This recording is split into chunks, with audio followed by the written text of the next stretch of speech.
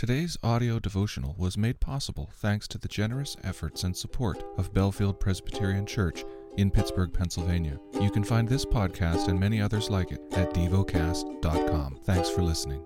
The lesson is from the book of Job. Job, chapter 17. My spirit is broken. My days are extinct. The graveyard is ready for me. Surely there are mockers about me, and my eye dwells on their provocation. Lay down a pledge for me with you. Who is there who will put up security for me? Since you have closed their hearts to understanding, therefore you will not let them triumph. He who informs against his friends to get a share of their property, the eyes of his children will fail. He has made me a byword of the peoples, and I am one before whom men spit. My eye has grown dim from vexation, and all my members are like a shadow. The upright are appalled at this, and the innocent stirs himself up against the godless. Yet the righteous holds to his way, and he who has clean hands grows stronger and stronger. But you, come on again, all of you, and I shall not find a wise man among you. My days are past, my plans are broken off, the desires of my heart.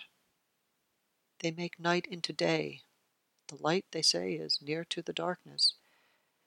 If I hope for Sheol as my house, if I make my bed in darkness, if I say to the pit, you are my father, and to the worm, my mother or my sister, where then is my hope? Who will see my hope?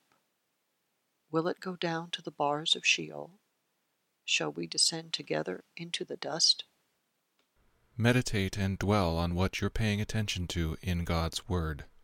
How has it connected with your heart or mind?